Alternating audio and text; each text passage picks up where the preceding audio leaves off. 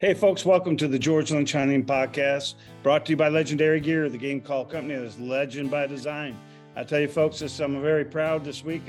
I got a guest who very rarely makes an appearance. In fact, we might be his first appearance on social media, but a good friend of mine from northern Utah. He might call himself a Utard, but he's a good friend of mine I've known for a long time. Andy Parker, he's a waterfowl guide, and he's guided big game, and he's been in the game a long time, folks, but he's a good, close friend. And I just wanted to get him on the podcast. And I think a lot of you young guys, if you listen to what he has to say and some of the experiences, there's a wealth of knowledge to learn and some things to pass on. But hey, Andy, it's good to have you on, brother. Good to be here, George. I appreciate you inviting me to come along on this ride, man. This will be my first, maybe the last time I do this, but we'll find out how it goes. Well, just to give our folks, our listeners, a little bit of your life. I mean, this guy, you like you told me, you've kind of been the guy who kind of wavers away from social media and the attention and post. And you've been a guy who you're serious about what you do. You're very private about what you do, and it's not that you're doing things wrong. It's just that your focus in your life, you want to stay focused on, what you and your family and your business and what you're doing. And I have a huge respect for that today, because one of the things that kind of disrupts me and upsets me quite a bit is that today with social media, everybody wants to be a celebrity. Everybody wants the attention, and it's not always positive attention. And no matter how great you think you are, you're going to have some numbnuts there. It's going to cut you and tell you, there are always some of the little lurches that sit in the dark wanting to make their pot shots. But I appreciate you being on. And I'll tell you what, just to give our listeners your kind of life, I called you today to get a hold of you, and you send me a picture right back. You're out in the marsh, man. You guys are working in the hot sun, and just tell me, what were you guys doing today? Well, we're pretty much the summer months at the club I work at are dedicated to a few projects. The big one is invasive Phragmites out here in Utah, and we've been battling. Well, I think I've been back to the club. This is my 7th year back. I started in the late 80s, took a hiatus to run my own guide service, and then when that kind of fizzled out for many reasons, we'll get into that maybe in another podcast, but I went back to this very nice club, and I spend the summers out doing basically habitat management. We spray invasive species, we work on dikes, we work on carp management. It's a giant piece of property, just a little under 20,000 acres. And it's a lot to do. So the days are long, and the mosquitoes are fierce, and the heat's ugly. But if you want to manage a piece of property to have waterfowl in the fall, you've got a lot of work to do. So I'm glad to be part of it. I've never been a taker. I try to give back as best I can, and being a part of something that's private, where you've got control over how the marsh is a nice thing for me after being a public land guide for so long. I don't know how long they've been an invasive species, or to get back, but I know when I was in Michigan, when I lived there, we had 2 prominent duck clubs in the backyard. And of course, as the crow flies, I was probably a mile from Lake Erie. And so we had these marsh areas, and in the southern Michigan and stuff, the biggest thing that they battled was just what you're doing, was the Phragmites. And the day of the years of the cattails was cool, but the Phragmites just kind of choked everything out and took over. And if I can remember, our waterfowl biologist was my neighbor, and they're really the only way that they would try to eradicate the Phragmite was burning it, and that only lasted for a year. And this stuff it's not the answer. The spray, the burn, but the process is, we've got a totally different solution at our club, and I think it speaks for itself. And awesome. Once it gets to a certain point where you have to spray it so much and burn it, you've basically killed all your native species too. And then the first thing that comes back is that frag, and you got to get out there in the summer months when it's hot and ugly, and you got to spot spray that stuff. So you're killing the young plants that are coming over, the stuff that's rhizomally, that's under the water that you can't get with the spray. You got to get after that. And then once you get your native species reestablished, then basically what we do is we just walk miles and miles through the muck with backpacks they're about 40 pounds, 3 gallons of chemical, and you just walk and you spray every blade of that crap every year. And it takes us all summer to do 20,000 acres. It's a hell of a project, but the results speak for themselves. I mean, we've got native species and habitat that looks like it did back, in the 1800s. Even though this was the duck hunting clubs and stuff, the deer population, and this is, what deer population we had there when we hunted, because of the Phragmites was so vast that when you hunted, it was totally, dude, it was like you were hunting deer in Vietnam. Those deer had trails instead of woods, trails that went through the Phragmites, and it's bedding area. It is, and it reminds you that you thought you were in South Vietnam hunting deer. But anyway, Andy, I met you years ago, and I got to put a plug in for Ray Brand. He'll be so happy. This will make his day. In fact, he'll probably go out and kick his heels if he can do it. He might. Yeah, Ray is. I'm telling you what. For years, when I first came out there, and I'm gonna tell you, we can't meet a better family and two better people than Ray and Richard Brand, and they've always been good to me. They're like family, and they've always spoke highly of you. And I believe that you're responsible for probably Ray's passion into waterfowl that he has today, turn him into a maniac, because he's always talking about Parker. He always, hey, Lynch, you got to get a hold of Parker. You got to do a podcast with Parker. That'd be a good one, Lynch, and he always said, hey, I've hunted with Lynch, I hunted with Loeffler, Hawthorne, but Andy Parker, man, he could put those birds down. He'd always get into it. He wanted me to tell you something about you still have the crappiest decoys. I don't know what that was. Yeah. Every guide out there makes fun of me. They all give me their old crappy decoys that are barely floating, because I just it doesn't matter. It's all about placement and calling, in my opinion. You can have fully flocked this and that, and I just slay them over those old crappy decoys. When they finally sink, I throw them in the garbage. So. Yeah, well, you know what? There's a lot to be said about that. In fact, we were talking not too long ago. Earlier on, he was hyped up about a certain brand of decoys and this and that, and then it came down when we were talking about you, and I think he started visualizing and started reminiscing about hunting with Parker. That what he watched you do. Maybe decoys ain't quite as important as I thought they were. It's about knowing what you're doing and being in the right place at the right time. And I totally agree with that. But I will remember, I was thoroughly impressed with when I first met you. I knew you were a waterfowler, but me being a waterfowler and a big guide hunter, I love hunting whitetails. I love hunting big game. And when I saw your photo albums, and it wasn't something that you were bragging about, you threw in my face. In fact, I think it was Ray that handed me one of your photo albums with the years of the big game that you had guided. And dude, I was just saliving at the mouth. And what's cool about you, dude, is, and I think that's why I connect so well with you, is that you love the waterfowl, but I can't just call you a waterfowl guide. I mean, you're tremendous at it. I think if Andy was to guide gophers or to sit there and whatever he was guiding, you're going to be the best you can be at whatever you're guiding, and you take serious of whatever you're doing. And your thought was always about doing your homework. Excuse me. It wasn't always about relying on tech and the gimmicks. You were always about doing the hard work and doing your homework. And I'm going to agree with that, because as anybody that's been in the outfitting business before, you've got a couple of paths when you start out. I started when I was 18 with an elk hunt, and I just loved it. I just knew this is what I wanted to be. But you have got to get into everything if you want to make this a lifestyle. You got to be a good fishing guide because hunting season's only so long.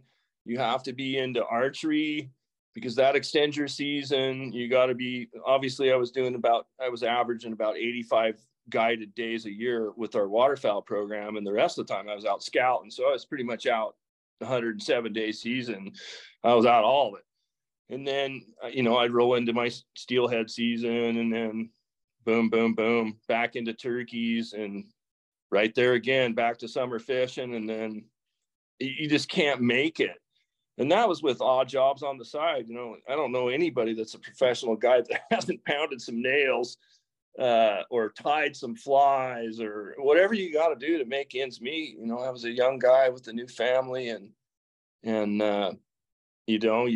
you work your butt off. I never had the best gear, but I had the gear that got me to where I needed to go. And the rest is hard work. I think that I agree with you. And I think your hard work ethic, one of the things that I remember talking with you, because I was an athlete and sports was a huge part of my adolescent years and growing up, and then through high school and up through there, I was really strong into the sports. And you were a huge soccer player, weren't you? I still coach a lot, man. I enjoy the coaching tremendously, and I do as much as I can after work and in the seasons where I'm not as busy. So. And I've, like I said, I've played, I was a 3 basketball, football, and baseball, the typical Midwest. But I will tell you this, I've played soccer. I've had good friends who were soccer players, and soccer is like one of those most conditioning and some of the toughest guys out there. And it's probably what instilled some of your hard work. I was a goalkeeper, so I was a goalkeeper. Yeah. So yeah, that makes a lot of sense to a lot of people who know me. Anybody put the fat guy as a goalie. We always put the fat guy as a goalie. You got to put the craziest dude in there that just doesn't care about anything but keeping the ball out of the back of the net. And that was me. So my body. Yeah. I'm going to use my whole body. That's awesome. Yeah. I remember, I can remember there was you and I, Pat and Ray, and I think I can't remember if I was out there. I think I was out there for the show of at the Salt Lake at the great big outdoor event. And I was judging out there, or actually I blew in I was judging that year before I blew in the contest, but it was the big show. But that's when Ray hooked me up with you, and we went out into the marsh. And I'll never forget. We went out after, I remember that. We went out after youth waterfowl season used to be 2 weeks before the general season. And they just basically opened the WMAs up after youth waterfowl season. For 2 weeks, you could just access the marsh, go on a bow ride, whatever. I think we were probably a week into it. I think we went out to Howard Slough, if I remember right, and pulled over the dike and went out in the middle of that main unit and just, man, it was spectacular. Oh, there was 50,000 birds in that lake. Our migration starts at the end of September. So by the time waterfowl season comes in, we've got a substantial portion of our birds are here for the season. And it's a different deal than a lot of y'all have back in the Midwest, where you're waiting for birds to come in with storms. Absolutely. These birds are here and they stay as long as we'll let them stay. It was a special place back in the late 80s, early 90s when I cut my teeth as a guide. 700 and something thousand acres of public marsh and 6 million birds and not a lot of hunters. It was I'll never forget. Wow. You took us back, dude. I was in the boat with you, and maybe we were after the dike, but once we got out of that marsh, also we got in, and there was like we just rode into duck heaven, and these freaking ducks, and I'm like, holy crap. And I remember that there was a eagle or a hawk or something, an osprey that was trying to kill one of the ducks, killing the ducks here. But I was blown away at how many ducks you had. And I found it with Ray out there a little bit. I think we'd done some goose hunting. Actually, it was a friend of Ray's that, in the business and he's in the EFIS business. Capital Builders was a customer, or actually the supplier that Ray used to get their stuff from. And I knew them actually before Ray. And I came out there and hunted a little bit with them as part of my job was to go out, what perfect person to send to get customers happy was send me out there on duck and goose hunts. But I remember there was a couple private clubs and with dikes and stuff, but we saw ducks and we hunted some of the geese. And y'all didn't really, to me, seem like you had a huge population of Canada geese, except I saw we hunted some snow geese, but I was truly impressed with Utah. I did not know Utah had the amount of ducks. And folks, if you're listening, say that was then. The ducks have all left Utah and they never come back. But the amount of ducks, they're still here, but we got a lot of issues. We got a lot of issues, and I hope we can get into some of those in a future podcast. But we still got a tremendous population of birds that come through here, and obviously, I'm done with my 23 years as a public marsh guide. I'm now on private property, but the private property that we have just holds just obscene numbers of birds, and it's a wonderful place to kind of enjoy the twilight of my duck hunting guiding career. It's a magical place, and I'm happy to be a part of it. So can't imagine. Well, I mean, the hours that have been spent in the blind with you, with strangers and people that, out there trying to get ducks. But I want to make an introduction to our listeners real quick, folks, that Andy and I have talked, and there's some issues that has come up, like everywhere else where you're at, there's always something going on, and we face it no matter where we're at. But one thing that you got to respect with Andy, and I respect because I look at it as myself, you noticed earlier he talked about, he's not a taker. He gives so much of himself into what we do. When you're guiding, dude, yeah, we're making a living, but we're out there for other people's success, not for our own. And there's some issues that's come up that you and I have talked about, and we're not going to discuss it today. But I just wanted the folks to know that it's something it's a thing that you're working on, that you're dedicating a lot of your life to, not to better for duck, to make something better for the waterfowl hunters in Utah. And I respect that. And we'll bring that up and hopefully in future podcasts. But I just wanted the people to know that, we're not going to get into it now. There's just, you're laying down the foundation, what we talked about, you're doing your homework, you're putting, we learned this years ago when I was in manufacturing. We had some of the best consultants that I worked with. And one of the worst things you can do is tell somebody, well, why do you think that's so, Mr. Lynch? And I said, well, my opinion. And he'd always say, let me tell you, opinions like everybody's got one. You're damn right there, fact? Man. And people have different. Go ahead. You got to collect your data. Present your data and present the facts, and you'll get people's attention. And I agree with that. Basically, and that's what you're doing now. Respect that, my friend. And we'll bring that up in future podcast. Hopefully we'll get to discuss that. And truly, folks, I can see where it's definitely a detriment. What's hurting our industry, it's hurting, and I don't like calling it a sport, it's hurting a way of life. It's hurting what we love to do. And not for just Andy's sake, it's for the future generations of those who coming up who want to do what he did for all the years of his life. And they should be allowed, and they should be allowed to have that opportunity like you did, like I have. They should be allowed. And I think if we don't start thinking about the future of this resource and how we're managing, how we're dealing with hunter recruitment and hunter retention, we're going to lose the sport. I'm telling you, man. My kid, prime example, dad, pro guide. Every time we go out, he's just not passionate about it. He will go with me a couple of times a year, and I just adore every minute that we get to spend in the woods. He loves to hunt turkeys. He likes to go duck hunting with me about 3 or 4 times a year, but it's on his dime. Like, I want to go at 10 o'clock, Dad, and I don't want to walk very far. And, we always get some birds. And he's one of these kids that when we get 4 or 5 ducks and he feels like he's, what he says, feeding my family, we go. He's like, that's enough, Dad. And I just pack it up and go home. It's kind of a cool way that he looks at this, but he's never going to be passionate about this. Never in the world is he's never going to go to a DU banquet. He's never going to go to a Delta function. He's never going to be involved in management. He's just going to be a part-time participant. And once we lose those people that are passionate about the sport and maintaining it for future generations, it's we're going to lose it. You know, Andy, I'm glad you brought that up, because that's actually a pet peeve of mine.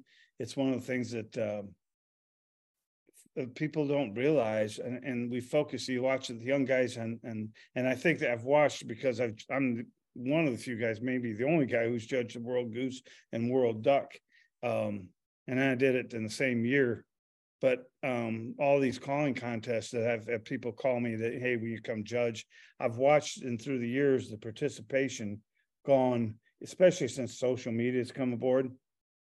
It's gone, it's dropped right off, and it's almost got to even money. These kids today, that isn't, the top callers are going to come for the money, because they're almost guaranteed they're going to get in that. But I've seen good contests that in the years past had 45 or 40 or 50 participants, that some of the guys who were duck callers would jump into the goose calling because there wasn't enough participants to make 10 callers, Wow. and it's dropped off. But what I'm saying is that the social media and the calling thing, the calling contest, these guys got so hipped up and they got so critical that, anybody who posted an online contest, the negativity of cutting somebody, instead of, we become a society that is easy to cut down and have negative words and not be positive and cut people. And I think what it's doing is deterring kids, because nobody wants to go. I mean, some kid isn't going to go on there and have, when I was tough and I wanted to learn to get better in sports, it was an adult, somebody who was seasoned, who would chew and make me better. And I would respect that, but I wasn't going to take a or somebody ridicule me who was one of my peers. And that's the thing that's happened on social media so much. So you and I have so much to compete with the younger generation, trying to get them involved. I think they're better off if we kept them off social media and just enjoy life as it is. But, it is what it is. But yeah. I think, I've seen that in the calling industry, that I think the social media has actually been a deterrent. If, the guys who are in it and the guys who have been hardcore in it, who've been in it a while, even the guys who were considered the younger guys, they're kind of getting to be the medium old guys in it now, because there's no really young blood coming in behind them. And so they're kind of, they run the social medias and they're still enjoying it, but they don't understand that the world that they're living in is that big. And it's so easy to criticize somebody when you're sitting behind a computer and there's no ramifications. I mean, just some of the stuff that I've been through with social media is, it's disheartening. But these people, they're just so openly critical about whatever you got to say or whatever idea you have, would never in a million years stand 6 inches from me and have those same words. It's just, it's chicken shit. It's chicken shit, Yeah, ass whooping would change your view and attitude, and that's what you and I mean, back in the day, if you had a problem or something and you pointed or you called somebody out, there wasn't social media. It pretty much, you called somebody out in public and they're going to answer that call. The keyboard cowboys, I want to say it's been detrimental, and I've seen it hurting, especially in the calling industry. So what Diane and I are really been focusing a lot with Legendary Gear is that, and we've watched it. She's, marketing is her background. She worked in New York City. She worked for Time Inc., for TV Guide, Sports Illustrated. She did TV commercials, Sports Illustrated, direct response. So what I'm trying, when we go out there and when I'm putting stuff on YouTube, she's actually to see what is getting the most attention, what's getting the most response.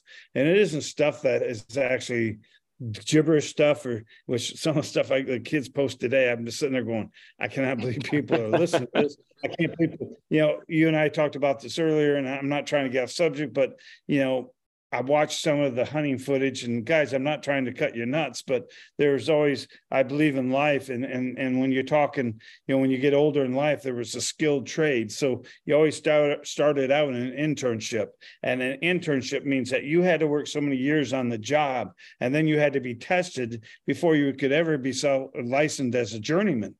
And when I look at Andy Parkers and the George Lynches and guys like that. We are journeymen who spent years of internship to get where we're at today. It's something that can't be bought. It can't be something that we can sell. Experience, and it's something you cannot buy.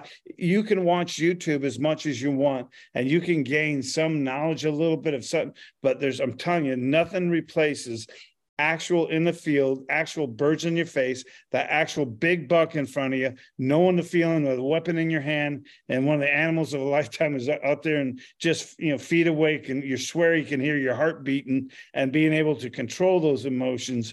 And I get, it's something that sports kind of helped me, but you can't teach that. It has to come with experience. And when I'm doing but the point I was trying to get, the educational things, kids do want to be trained. They do want to learn. They do want to have someone that can teach them. And even in some of the past podcasts I'll talk about, and I'm doing calling instructions. The calling instructions are done well. I've had people from Arizona to California, and it's so cool to come, hey, my kid is watching your videos every night. And I keep trying to tell them, judge yourself at your own pace. Don't compare yourself at someone else's level. Always try to better yourself each day, but compare yourself for yourself. Set your own goals, not someone else's goals. And it's done well. But what I still try to instill, I said, you know what? I can tell you how this works. I can tell you about what parts of the anatomy makes it works. I can lead you all the way up to it. But like the old analogy that I can take that horse to water, but I can't make the horse drink. And that you still have to do. I can't get into your body and force that into you. So you get the muscle memory. You don't get the, understand how everything is done up here. That still has to come from you, my friend. Yeah. That's something it's something that can't be from a remote and be clicked and be automatic. It's something that you have to adapt. You have to build the muscle memory. And that's the same way. Now I taught you the sounds. I can't teach you how to read the geese until you go out in the field, and nobody can has any program on Instagram, Facebook, whatever's out there. Nobody has a program of actual field moments that you can blow that sound and see the reaction of a goose. Nope. Unless it's real time in the field yourself. Nope. And that is how you build the experience. Yep. And man, I want to expand on that, George, because I think that you hit a subject that a lot of guys, kind of towards the twilight of my career was like, how are you so successful out there every day? And, obviously I had days where we struggled. It's part of guiding, it's part of waterfowl, but what I relied on was my experience of X spot with X wind. And when my scouting, I knew that there needed to be a certain number of birds in a place. The wind had to be a certain direction, and I would set up my decoys a certain way. And I'd hunted these places for 20 years. So I knew going into it that I was going to be successful. Granted, somebody didn't beat me to the spot, which was pretty rare. As you towards the end of my career, I was doing some really crazy stuff. Multiple dike jumps, access in motorless areas with mud motors, and dropping the motor off and paddling out. I mean, it was just nuts what we were doing at the end, because it was just getting real difficult with people catch on. You cannot hide the sound of a shotgun shell. People hear a lot of shotgun shells going off in the marsh, and they're going to come find you. And sooner or later, your secret spots on public land are not secret anymore. So staying ahead of that game, every year I just try to find some new areas. And, you're talking about 800,000 acres of public access marsh. I didn't hit it all, and I wasn't allowed on the refuge. Just because the feds wouldn't give me a permit. But man, that was another really cool place that now that's where I like to hunt. When I go to hunt public land with my kid or somebody else, I go to the federal refuge because I don't know what it used to be like. And I don't have that sitting in the back of my head where, man, if I went to Harold Crane or one of these other WMAs or out to the Spur or Black Rock or wherever these old haunts where I used to just crush them. And I went out there. Now I'd be devastated. I'd be just like, yeah, because they're just, just not like it used to be. But the refuge is a new thing for me because I haven't hunted it. So it's like, it's the experience of, hey, I think I need to go here. There's some birds in here and I think they're coming from this rest and I need to set up my decoys. And I found a couple little spots that I hit with my canoe and my kid, and we do all right, man. It doesn't suck. Plus the time you spent together. I mean, that's freaking awesome. Yeah, it's cool to be involved with something that's the exploration is what kind of fueled me as a guide. And that's why I did so much in so many different states. And what turns me on about this move that I'm going to make to Florida here in a few years is just that virgin, like I don't know anything about it. I've been down there for 20 years, but for little week blocks. And when I get down in there, I'm going to be like a kid in a candy store. I never heard it. Whoa. Florida. I haven't heard this speak. You need to tell me more about Florida here. This is something new to me. Well, I've been kicking this around.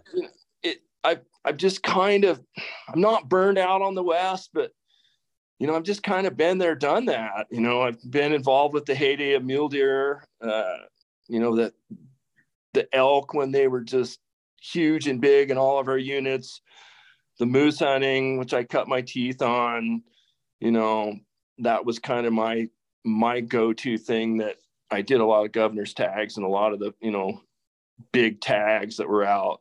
I got the phone call to do those because I was a really good Shiras moose guide. And I just kind of, you know what I mean? I need that next piece of exploration. We started going down to Alabama 25 years ago and hitting that Florida Panhandle, and I just absolutely fell in love with that place. Just for ducks or waterfowl, for ducks, is that what fishing, dude? I'm a fishing freak, man. Yeah, I'm a fly fishing, saltwater fly fishing nut, and I can't wait to get down there and just dissect that place. I go down there for these 10-day blocks, and I used to spend 5 weeks down in Alabama every year, doing some trips and tying some flies for some outfitters and just kind of immersing myself in that Southern culture. That it's just such a neat transition from Western beliefs, and it's intoxicating. I can't wait to get down there. But we're about probably 4 or 5 years out, I think.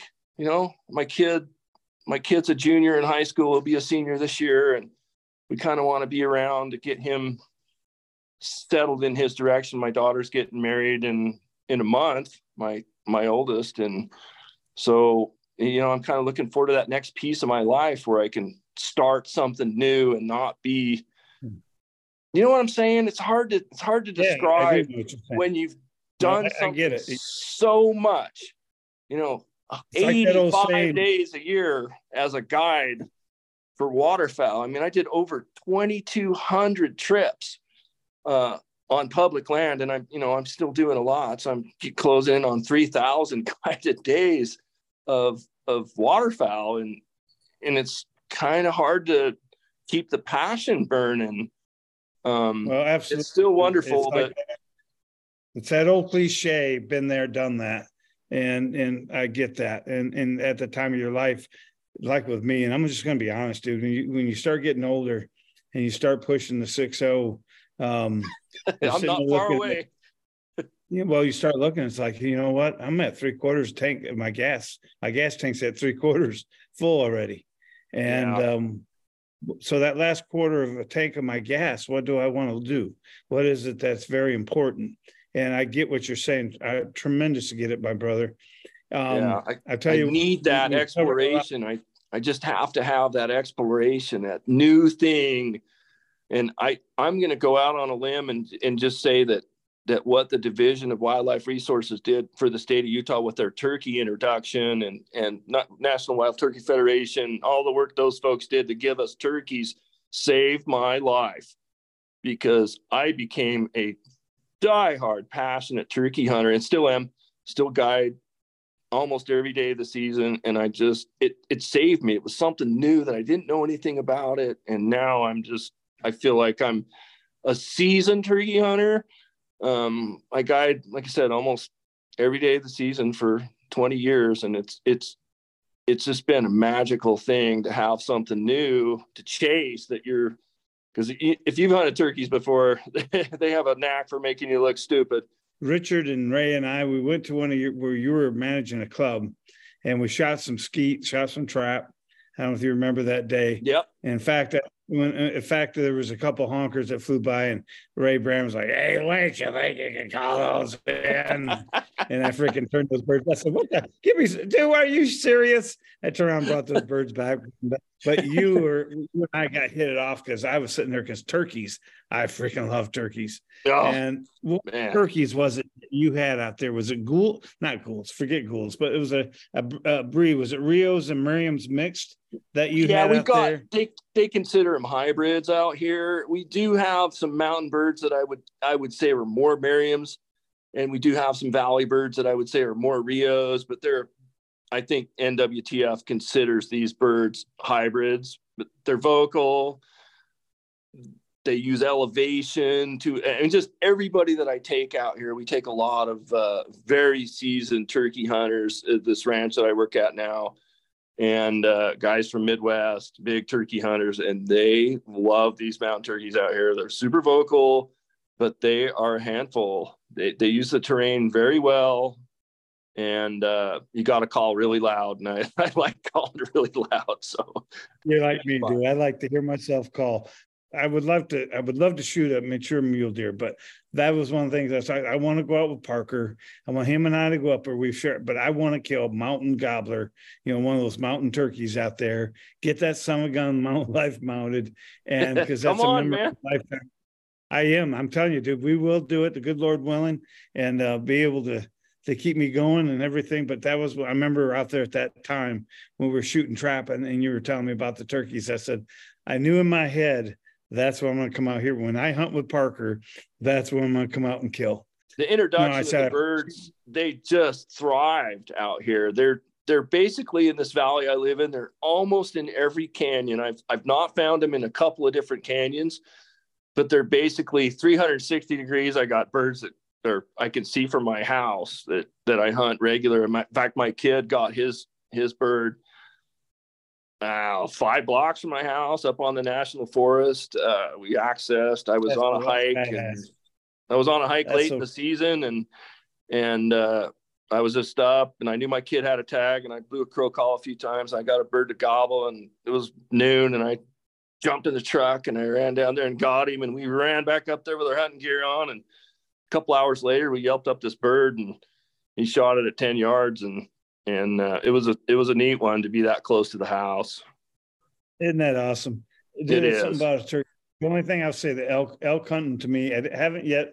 I got to hunt with Ray there that one time, and that was turkey hunting on steroids. And of course, with me, I like anything that I could call, but turkey is up there.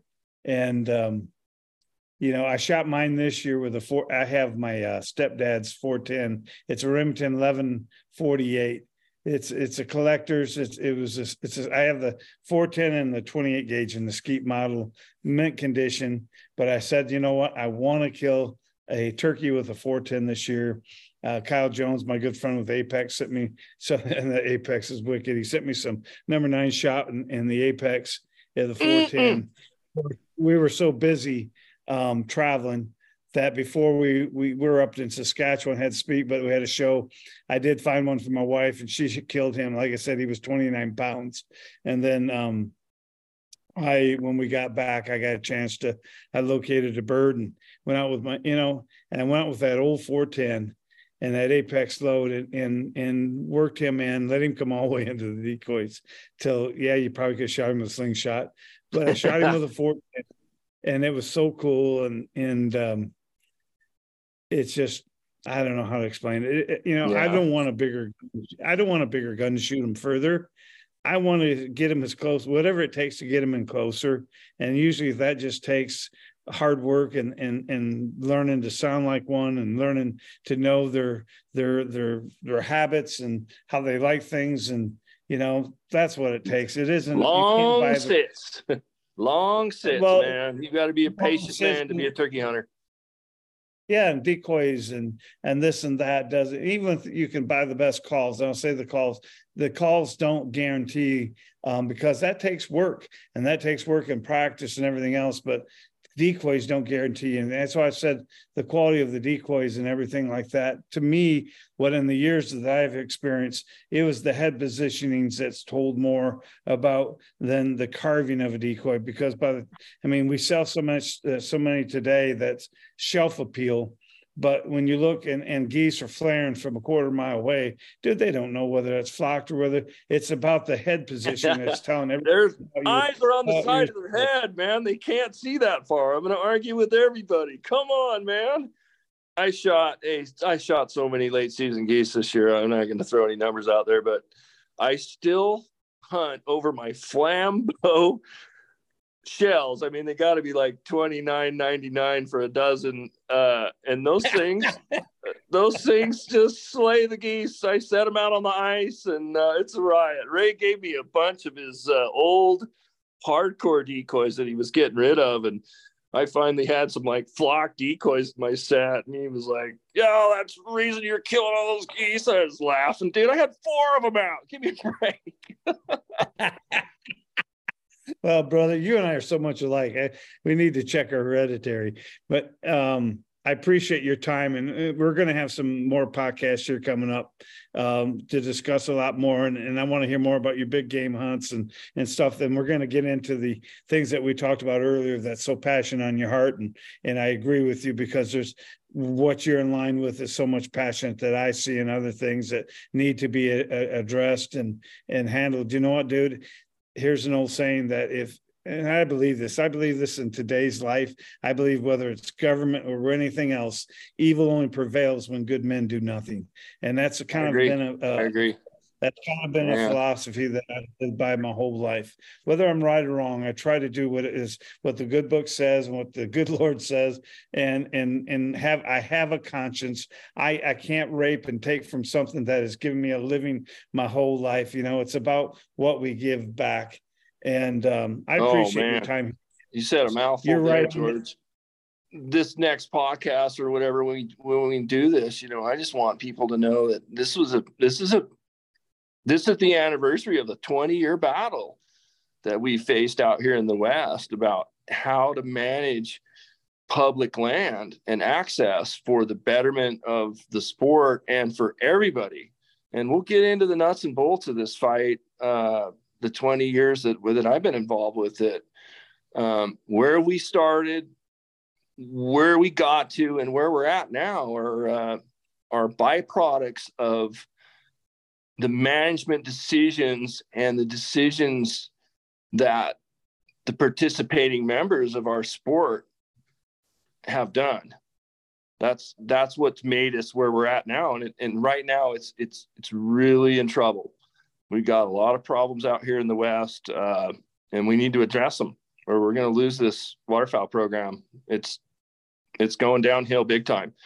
And we got to stop it from getting any further downhill. So I'd love to get into that with you, George, at some point, but we got a lot of work to do before we get there. And we're going to get there. And for you young guys out there listening, this is, and Andy I'm sure will agree with me, that sometimes the right decision isn't always the most popular decision. And, amen to that. And you learn that, but go ahead. I was listening to a podcast, and I don't remember which one it was on, and somebody said something along the lines of, it's the easiest thing in the world to stand against something.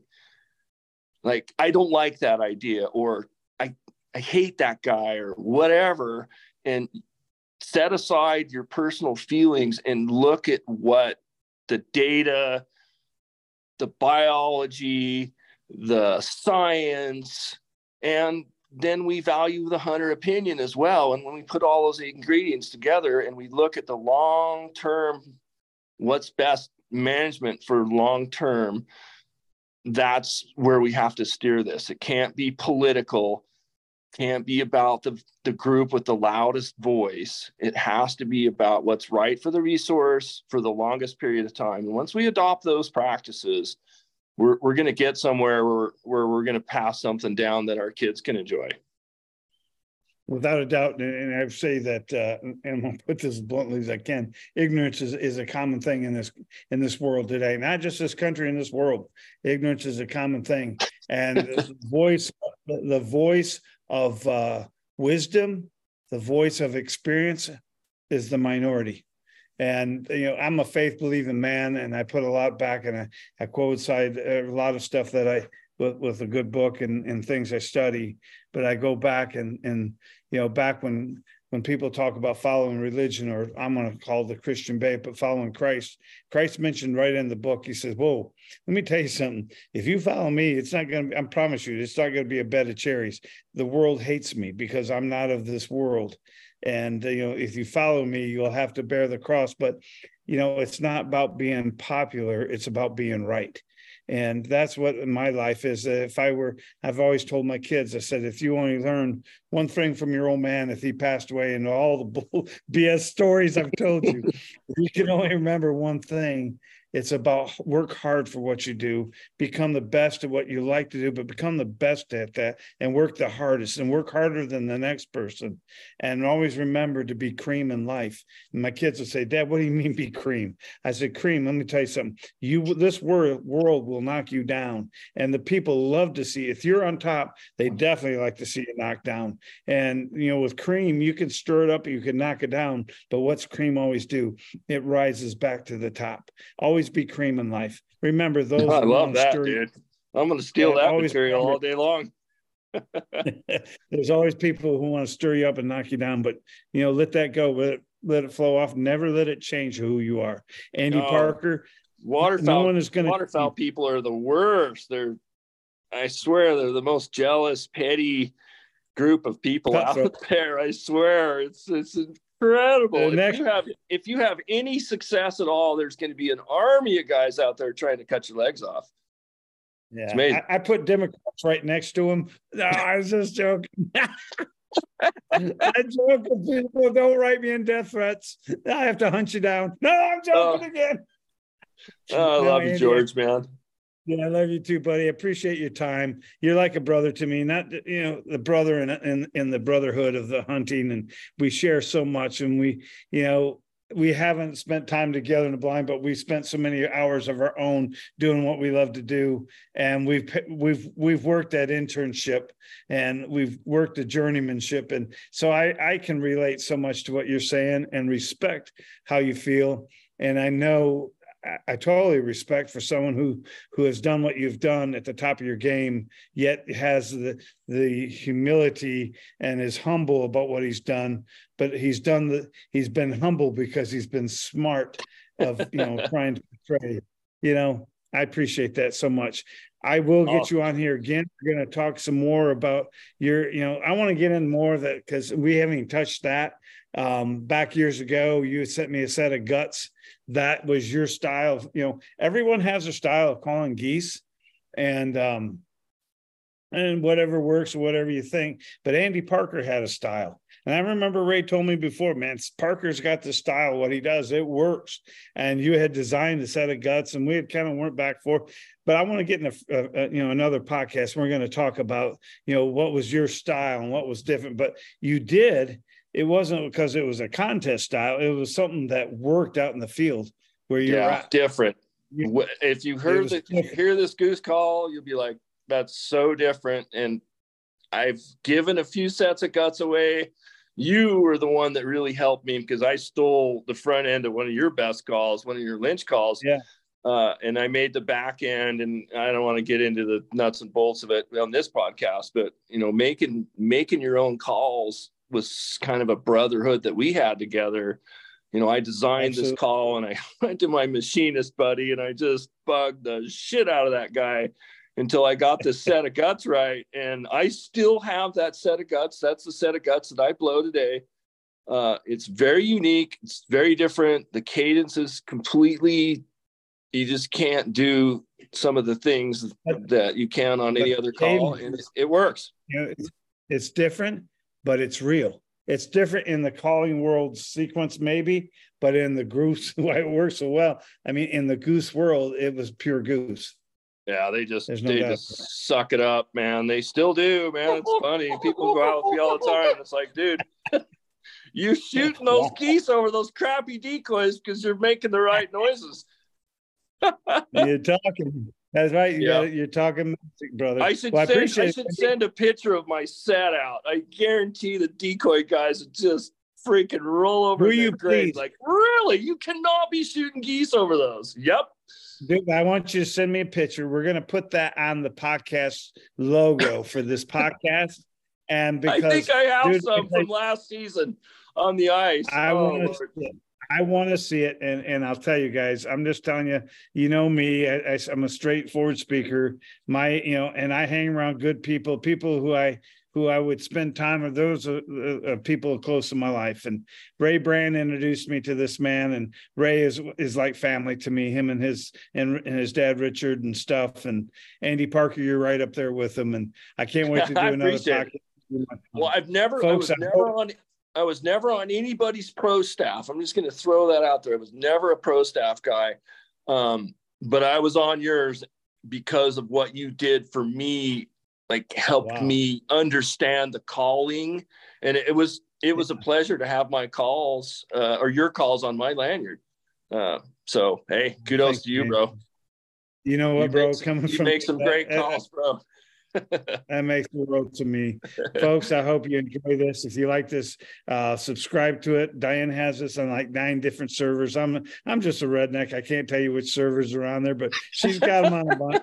I hope you like it. Share it to your friends. I always said, if there's anything out there you want to hear about what we, talk about, email me, text me, reach out on Facebook, whatever social medias. I'll talk about anything. I love to talk anything about hunting. If there's any products out there and stuff like that, just reach out. But share it to your friends and hit like. And I can't wait to get Andy on another podcast. We will get him on here, and I think you folks are gonna enjoy hearing some of the experience and some of the things that he's done.